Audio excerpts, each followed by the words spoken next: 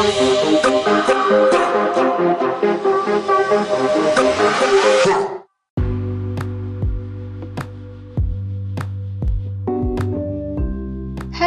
welcome to God, the Bible, and Spiritual Things Explained, where you get insight surrounding God, the Bible, and spiritual things that you may or may not have heard before.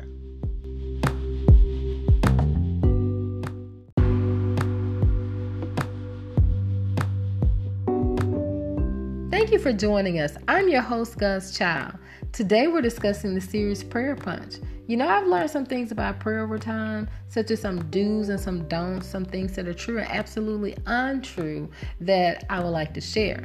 Now, when it comes to our prayer lives, we should really be evolving as we develop in our spiritual lives. You know, for example, moving from dependence on others always praying for us, whether it's because we feel weak or feel like we don't know what to say or feel like someone else has a stronger prayer life than us. We should be moving towards us praying for ourselves and being able to pray for others as well. And then we should move from asking all the time for certain things because we learn to operate in the authority God has already given us.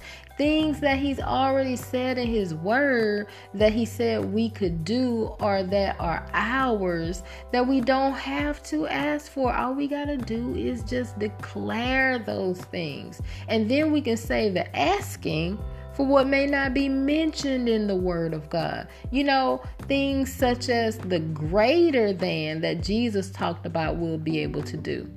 And you know what? I'm not saying that I'm a complete expert when it comes to this prayer thing, but I'm still learning as I go as well.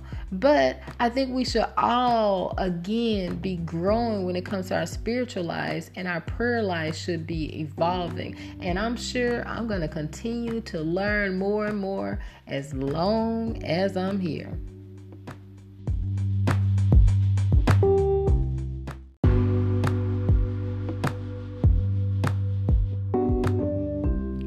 So, if you're looking to learn more about prayer, to have more effective prayer, to identify wrong prayer, or just overall want to pray prayers that pack a punch spiritually and produce God-approved results in the natural, make sure to check out the series Prayer Punch. But don't just take my word for it. I encourage you to do your own study, pray, and read the Bible so you can know that you know that you know.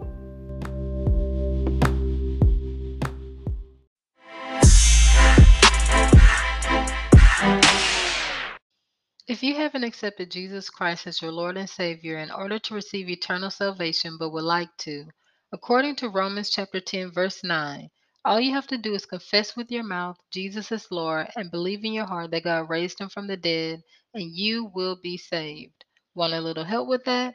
Repeat this simple prayer after me. Lord God, forgive me for my sins. I believe Jesus died for my sins and rose again so that I may have eternal life in you. So I accept Jesus Christ as my Lord and Savior. Amen. It's as simple as that. Now you're part of the family of God. Wherever you are, find a local church or a group of believers that can help and support you on your new journey in your new life in Christ Jesus. Many blessings to you as you walk in who God created you to be, doing what He blessed and equipped you to do. You are God's child. Want to bless or show support for God, the Bible, and Spiritual Things Explained?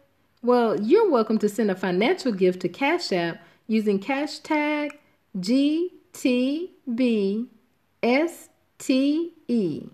You're also invited to pick up a little inspired merch from our store at Zazzle.com/store/GTBSTE. Oh, and don't forget to subscribe and share the podcast with other listeners. Thank you in advance, and God bless you as He blesses those who bless His children. Catch you another time, another day, another episode for God, the Bible, and Spiritual Things Explained.